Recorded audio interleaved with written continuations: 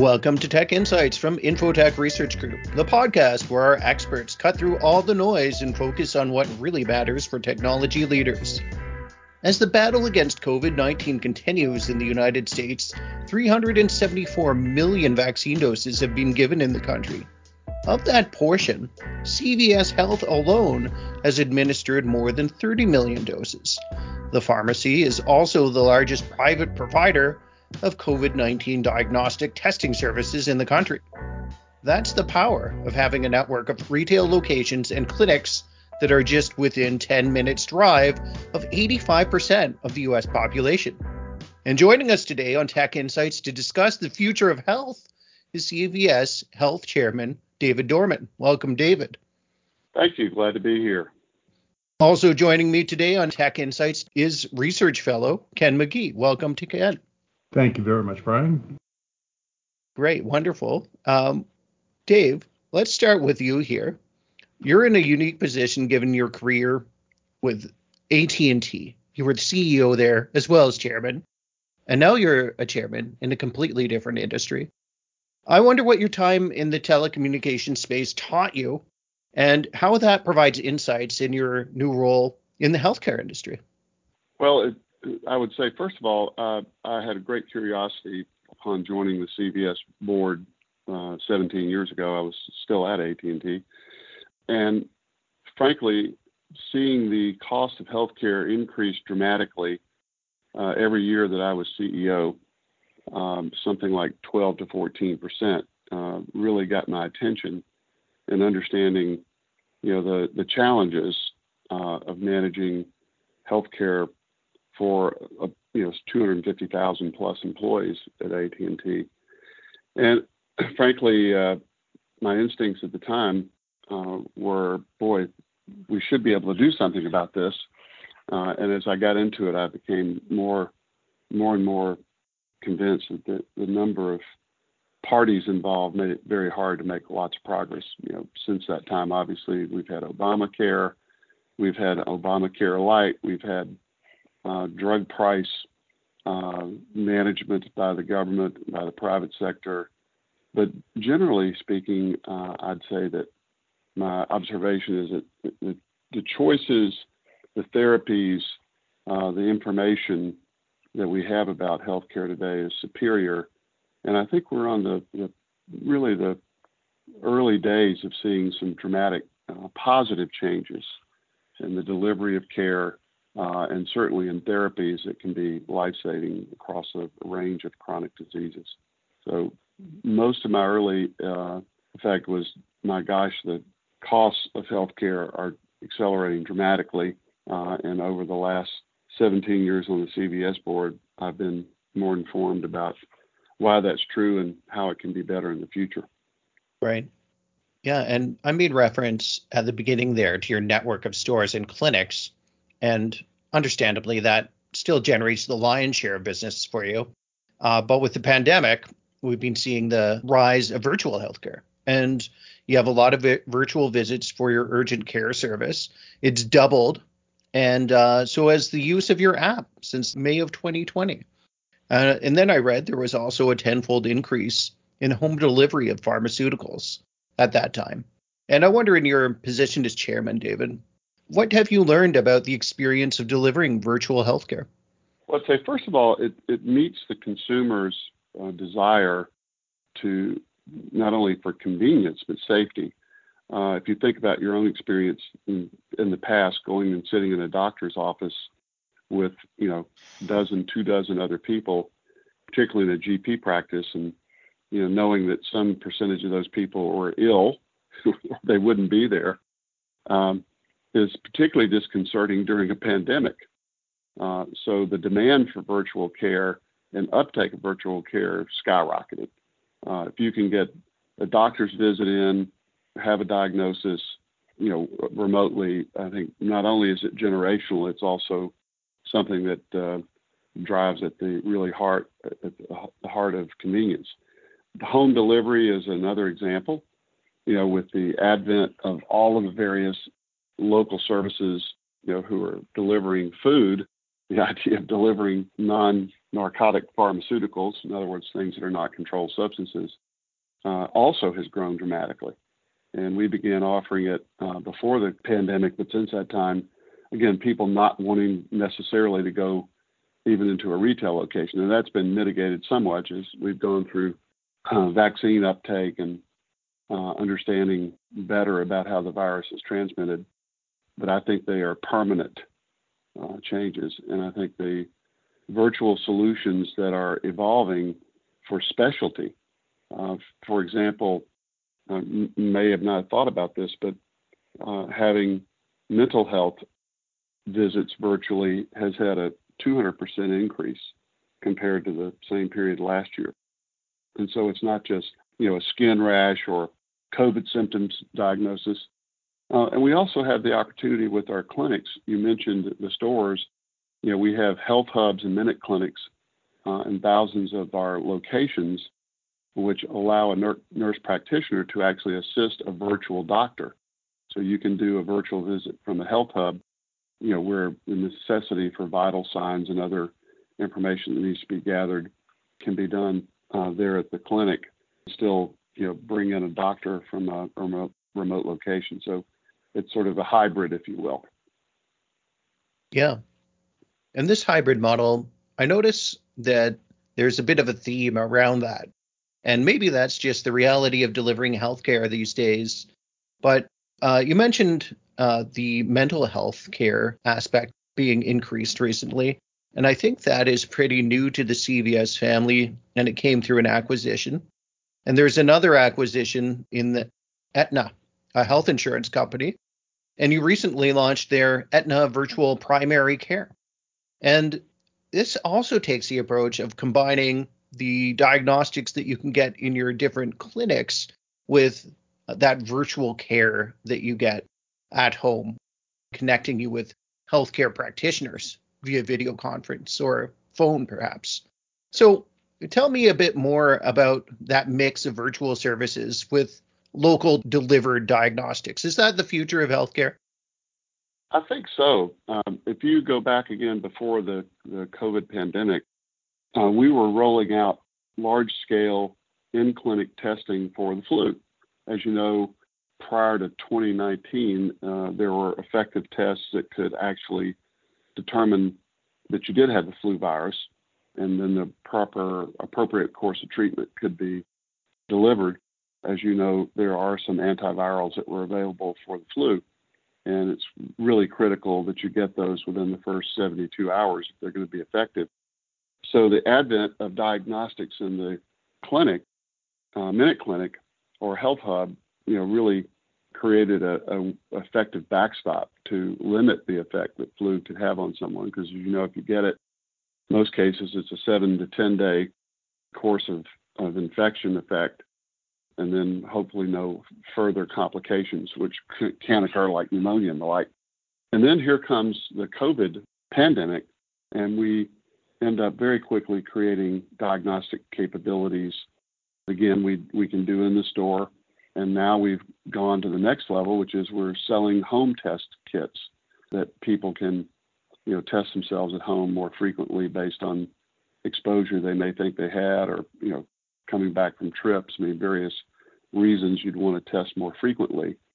So we've evolved, and now the test platforms that we use in the stores, have the capability to test for a number of pathogens, not just COVID, but some of the others.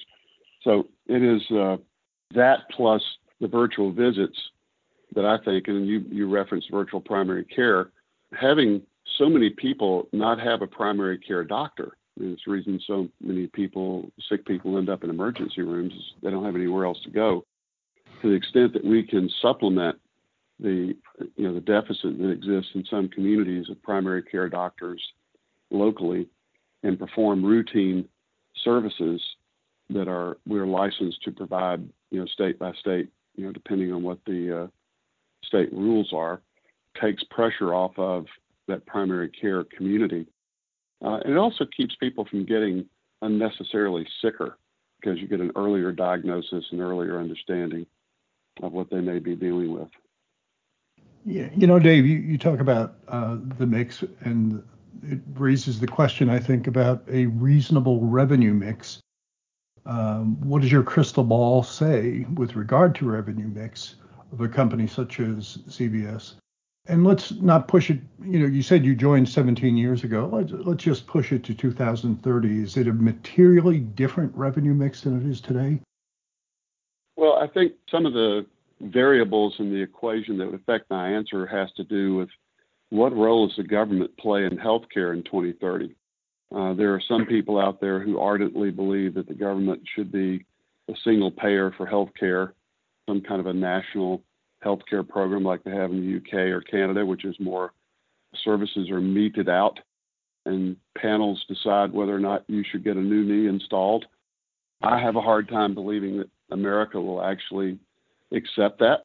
There are certainly ways to provide health care for those that are not adequately covered today, which stops short of saying everyone has to follow some kind of prescriptive health care from the government. And I hope that that's what we focus on with 35 million people. Various studies suggest that there are probably 30 million people who could have better coverage and maybe 10 that are particularly more acutely uncovered, if you will, sometimes by their own choice. And as you well know, young people in particular are notorious for saying, gee, I don't need health insurance. Right. I'd rather have cable TV and a new car. 28 years old and completely healthy, you can understand how they get to that conclusion. So having catastrophic health care coverage becomes important, and that can be delivered very cost effectively. So I hate to see a one-size-fits-all outcome, but let's say we don't have that. I think private providers, managed care organizations like Aetna, who are going to help people stay healthy, more and more focus on health. There are 5 chronic disease states that generate more than 50% of the costs in healthcare. And I think the last time I saw numbers, it's $4 trillion. And that was $4 trillion steady state before COVID. I got to believe the number is substantially bigger now just because of what we've been through, if no other reason by dint of what the government has spent, dealing with it at all levels. So $4 trillion, 50% of that coming from hyperlipidemia, hypertension, diabetes, asthma, allergy, and depression, mental health issues. So half the cost. And if you dive deeper, there's a significant linkage still to smoking, even though that's diminished, it's still there, and sort of diet and health, what I'll call health awareness. The number of people that we see who come to a Minute Clinic not feeling just right and are diagnosed with extremely high blood pressure, hypertension, but didn't know it. It's those things that you cannot see and don't necessarily feel until later on that I think we can make a lot of progress with diagnostics. And you've seen all the things Apple is doing with the watch and the many other wearables that are going to give feedback. Tremendous progress made in diabetes, monitoring blood sugar in real time, keeping people from crashing and getting into critical situations. And if you've ever had a friend or a relative who's diabetic, you've probably seen some of that. So I just think diagnostics in general, whether they're done, individually through digital connections, directly to you and your body, to a healthcare provider who can help say, gee, your sugar seems to be going, you need to pay attention. Or if you don't respond to it, someone can actually help you with it. I just think we're going to be in a different world in 2030 about awareness, early onset, being able to deal with it at a point in time when you can make a difference, where you can actually turn around the course of a disease like diabetes. And then in some of the areas, one that I'm particularly interested in is kidney dialysis, which, if you've ever known anyone who has to go sit through dialysis for 7-8 hours in a dialysis center, CVS is in the process of getting approval and launching a home dialysis capability where you actually dialyze while you sleep. You can self-connect. Dialysis is performed while you're sleeping, and the rest of your days can be spent differently than sitting in a dialysis clinic.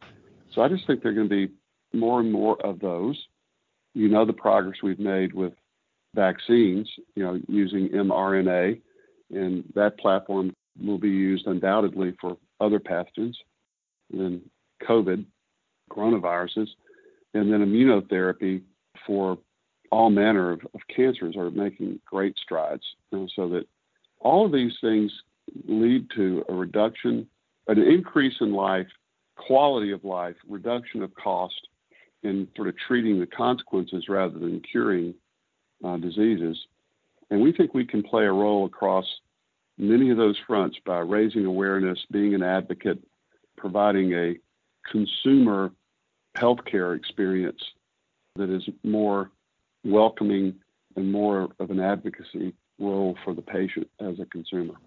We're going to ask a series of questions about ESG in a moment, but it's within that framework that I wanted to just finalize our discussion about healthcare, and that is 2030. In order to get to the worlds that you're envisioning, can we get there given current course and speed of how quickly we are evolving what we offer, how we offer it, or is it going to require a radical change in order to meet those 2030 views? What would your assessment be?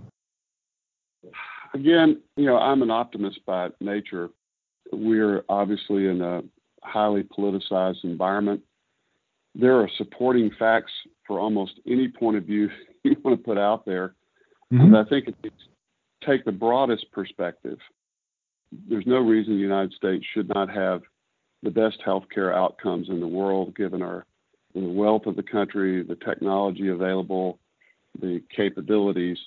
And so what gets in the way of that is, obviously simple things like access, simple things like having a good understanding of what's available and where to get it, to truly deliver life-saving services or medicines to communities.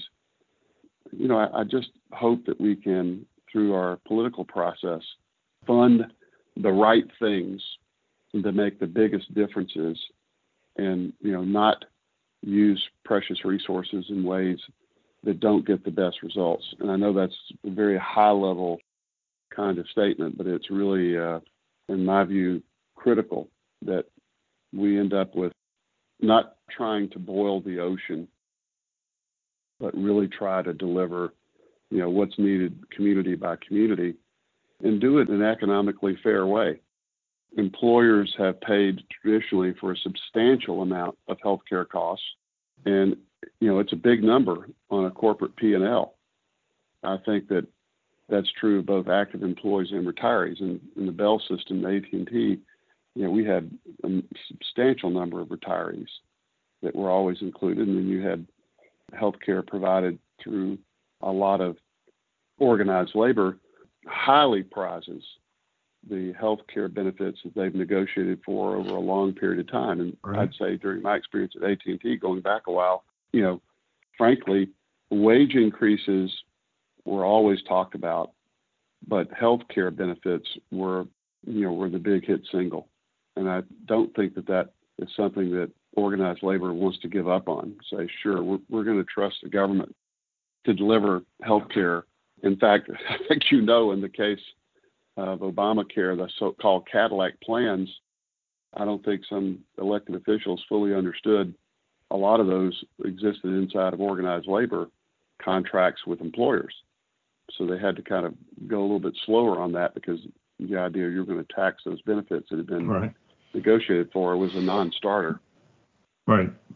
As you talk about, thank you for that section there, David. And hearing you talk about healthcare and the diagnostic approach to improving awareness, to me, that really resonates with what's in your 2020 Corporate Social Responsibility Report. In there, CVS states that its purpose is helping people on their path to better health.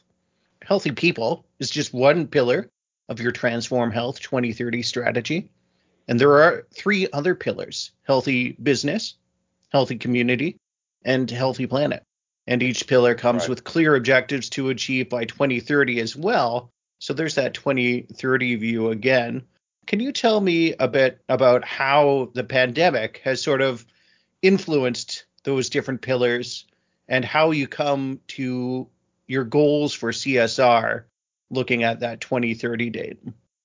I'll give it a shot. I think that, understanding that as a healthcare provider, I know that our ability to have better outcomes really depends on diagnosis, indications early. So back to our questions about or discussion about diagnostics and the role they play. But then once you're in a situation where people need acute care or longer term care to deal with situations that they have, having a place to go where you can get questions answered and advocacy, it's interesting to me. Pharmacists have always been, if not the most trusted healthcare provider or healthcare professional, I should say, always near the top. And I think that as we've studied that, I think we have 30,000 pharmacists now.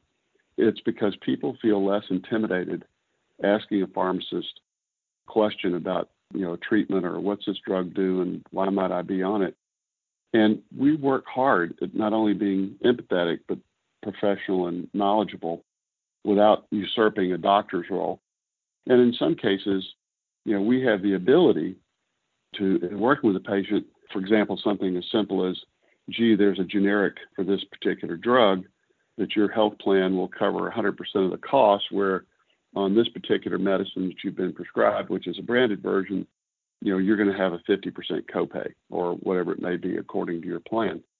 We have taken that kind of advocacy directly. And what we found interesting, when we contact the doctor's office and say, hey, you prescribed Lipitor, atorvastatin is fully covered, 85% of the time, doctors will change their prescription. And there may be a very valid medical reason they choose one, not necessarily a generic, one medicine over another. For example, there are, I think, 19 or 20 drugs in the what I'll call the therapeutic class for high blood pressure. And different people react different ways. So I think we play an important advocacy role and are trusted. Pharmacists are at the core of that. Nurse practitioners we have deployed in the store, and then something that we created with health hubs called Healthcare Concierge. It's the first person you see when you go to a health hub to sort of determine what's going on, what are you looking for, what brings you here today, and then provide, someone, and typically those are nurse practitioners or have some medical training. The idea is that we can be a better place for people to come who are maybe intimidated or not. They go to the doctor's office and they get, a nurse practitioner typically sees them, and then the doctor comes by. It depends on what obviously the illness is. We think there's a real need to connect with people and connect with people in an extremely empathetic but professional way. I have a niece, Dave, that just received her PhD in pharmacy, and she's going to be interested in listening to this. I think she has a job for life, to say the very least. But when we look at CVS's Transform Health, again, going to 2030, it was clear that you aligned with the United Nations Sustainable Development Goals. And I'm wondering, of all the choices, why was it that body of work that was most appealing, such that you anchored your strategy to it? I don't know that I can give you as good an answer there as probably I should be able to, but, looking for things that are broad gauged, and when you're thinking about going out to 2030, we are looking to make real progress that's measurable, not just nice words on a page. And so we have seen people create their own sort of view of the world, if you will. It's harder for comparisons to be made. And so I think one part of this that was appealing is that you can end up with, something that becomes more widely accepted, and then you can benchmark against it. I think that was part of the thinking in terms of where we decided to go. And then also, if you look at the scale of the investment that we intend to make, I think our plan is that we'll spend by 2030 $85 billion in inclusive wellness, economic development, and advancement opportunities for our colleagues, so that we end up with not only a longstanding commitment to diversity, because that's what our customer base looks like. It's extremely diverse and it's multi-geographic, but it's the right place for us to be able to make a difference, because we are, in many ways, the front door to healthcare. We are local. And that's something that, even with the use of things like virtual care, it's still focused in terms of physical attributes on a local pharmacy, a local health hub, a local managed care facility, to the extent we have them, and obviously the high-touch things like vaccination and testing.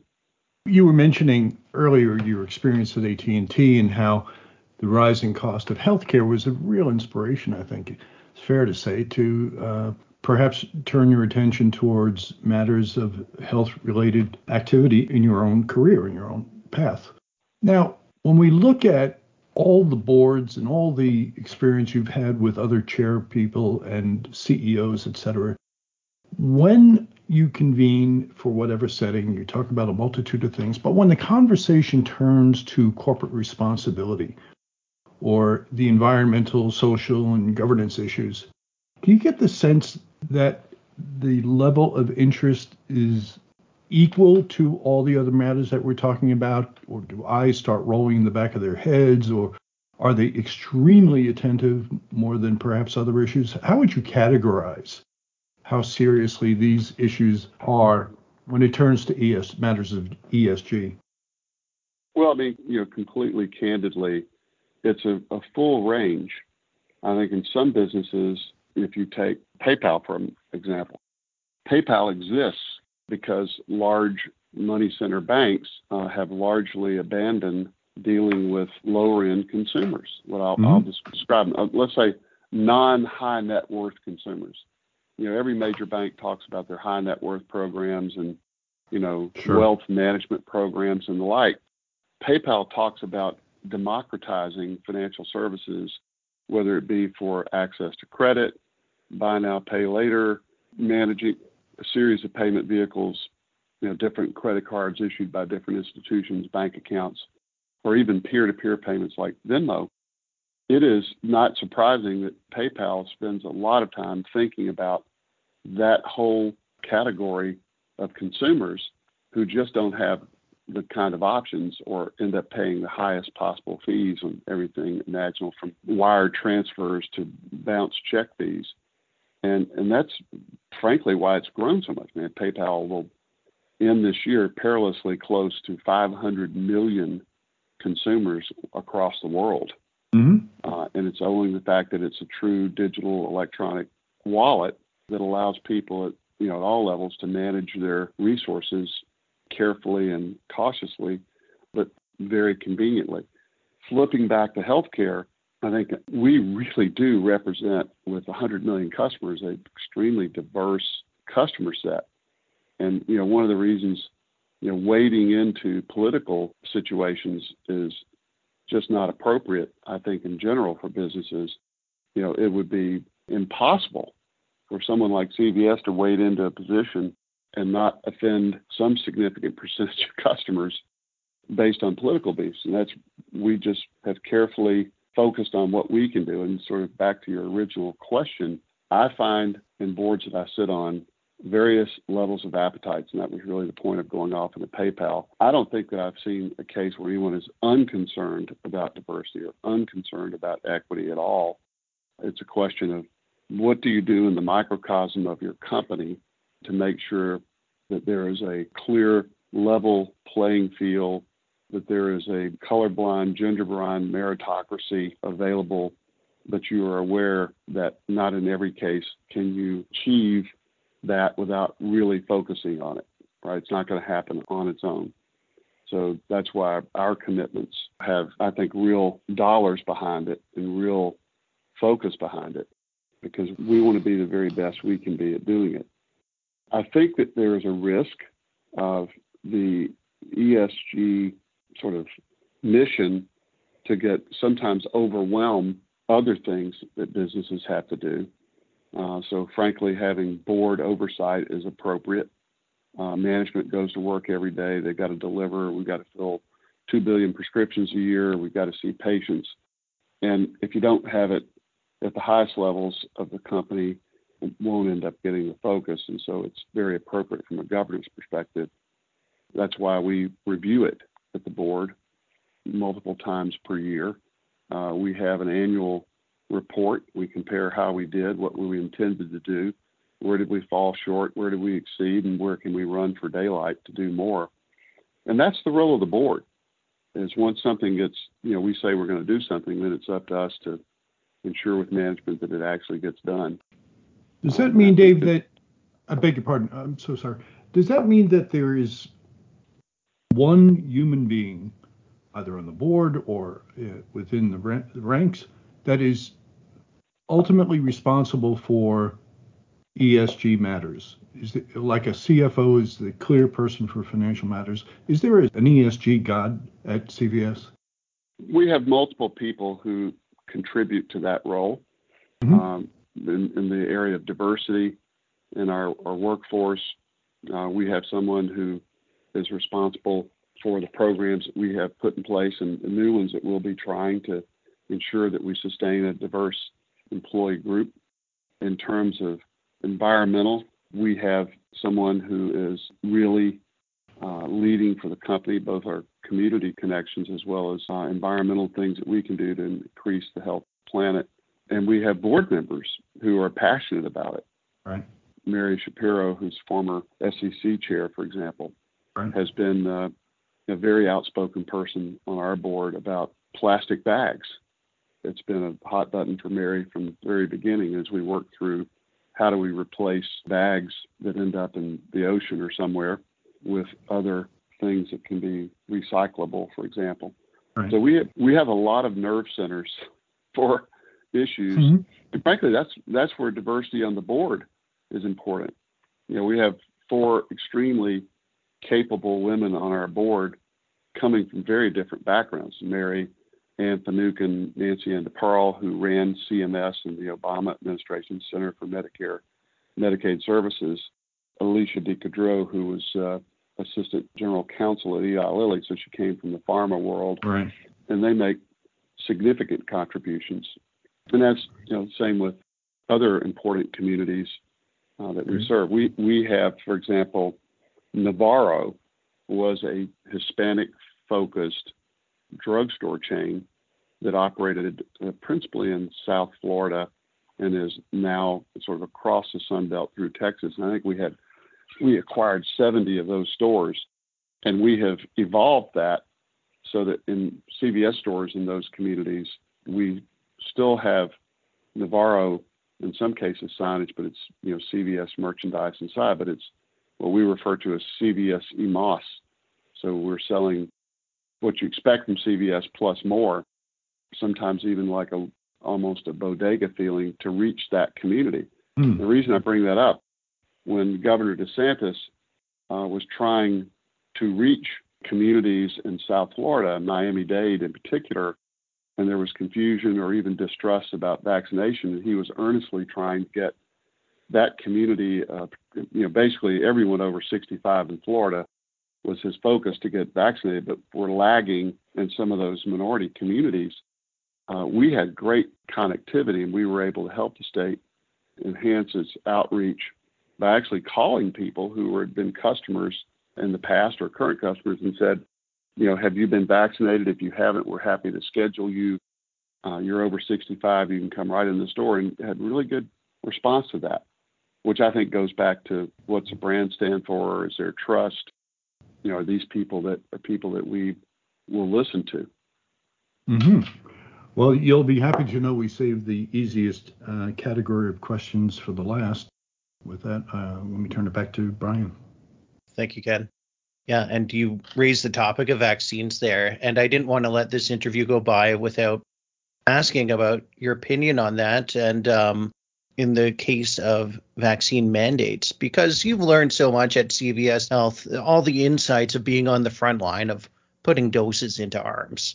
And recently, CVS Health mandated that all of its patient-facing employees must get fully vaccinated by the end of November.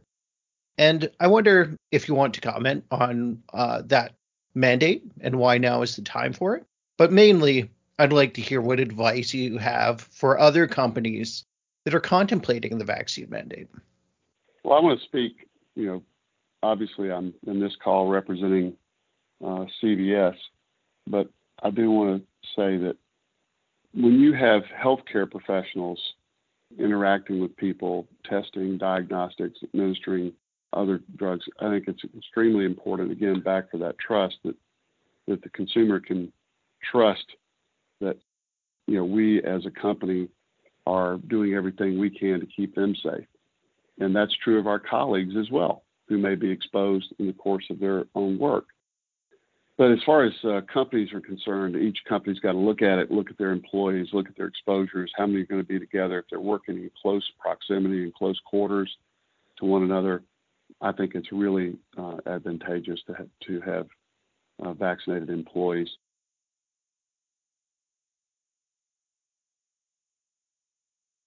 Dave, I was going to ask you a different question. I'm just going to ask a more volatile one, actually, perhaps. And when you think about the benefit of hindsight, but knowing what we know, was there an opportunity, and if so, back when, how far back do we go, where we could be at 80%, 85% vaccinated versus the 54% fully vaccinated where we are today? What did we miss, and when did we miss that opportunity? Well, or was it ever there? I actually think when you go back and judge this with the full benefit of history and hindsight, the vaccines got developed in record time. Mm-hmm. Right? We have been incredibly lucky that the work on the mRNA vaccine platform had taken place and could be adapted rapidly.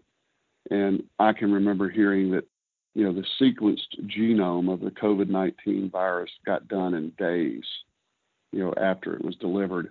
And so that science was able to say, okay, what is this beast? Mm-hmm. What part of its genetic makeup can we actually focus on? And then we've heard all the stuff about spike protein and so forth, which really was a unique feature, which proved to be the vehicle for the vaccines. So it got done in record time with adequate testing, and given the pandemic was raging, all kinds of debate. Did we tested enough? Did we know enough? And I think that, whether it was the outcome of that testing, good fortune, put whatever you want. We got an emergency use authorization, and it has undoubtedly saved millions of lives. Yeah. From certainly on millions on a global level. I think in terms of the uptake of the vaccine, we have a federal system in the U.S., and so I had the opportunity to observe Project Light, what was it called, Warp Speed, with right. General Perna being the logistics expert. Mm-hmm. And I can't remember the guy's name who was the doctor who was sort of overseeing the medical piece, and establishing the necessary distribution chain, supply chain things. Like Pfizer obviously required a cold chain that exceeded the historical kind of normal cold chain. It had to be in deep freeze and then thawed out, and then you had a limited shelf life. Moderna right. was a little different than that. Right. And I think we sort of got through that. States, there was, at least speaking from a CVS perspective, I think we worked hard on creating these massive vaccination sites, and maybe there was no other way to do it at the time. But I think once we got past the nursing homes and skilled nursing facilities, and then you get into sort of independent living facilities, again, people over 65 typically, and got into the broader community of people not in those facilities, may have had a little bit of a slip there in timing.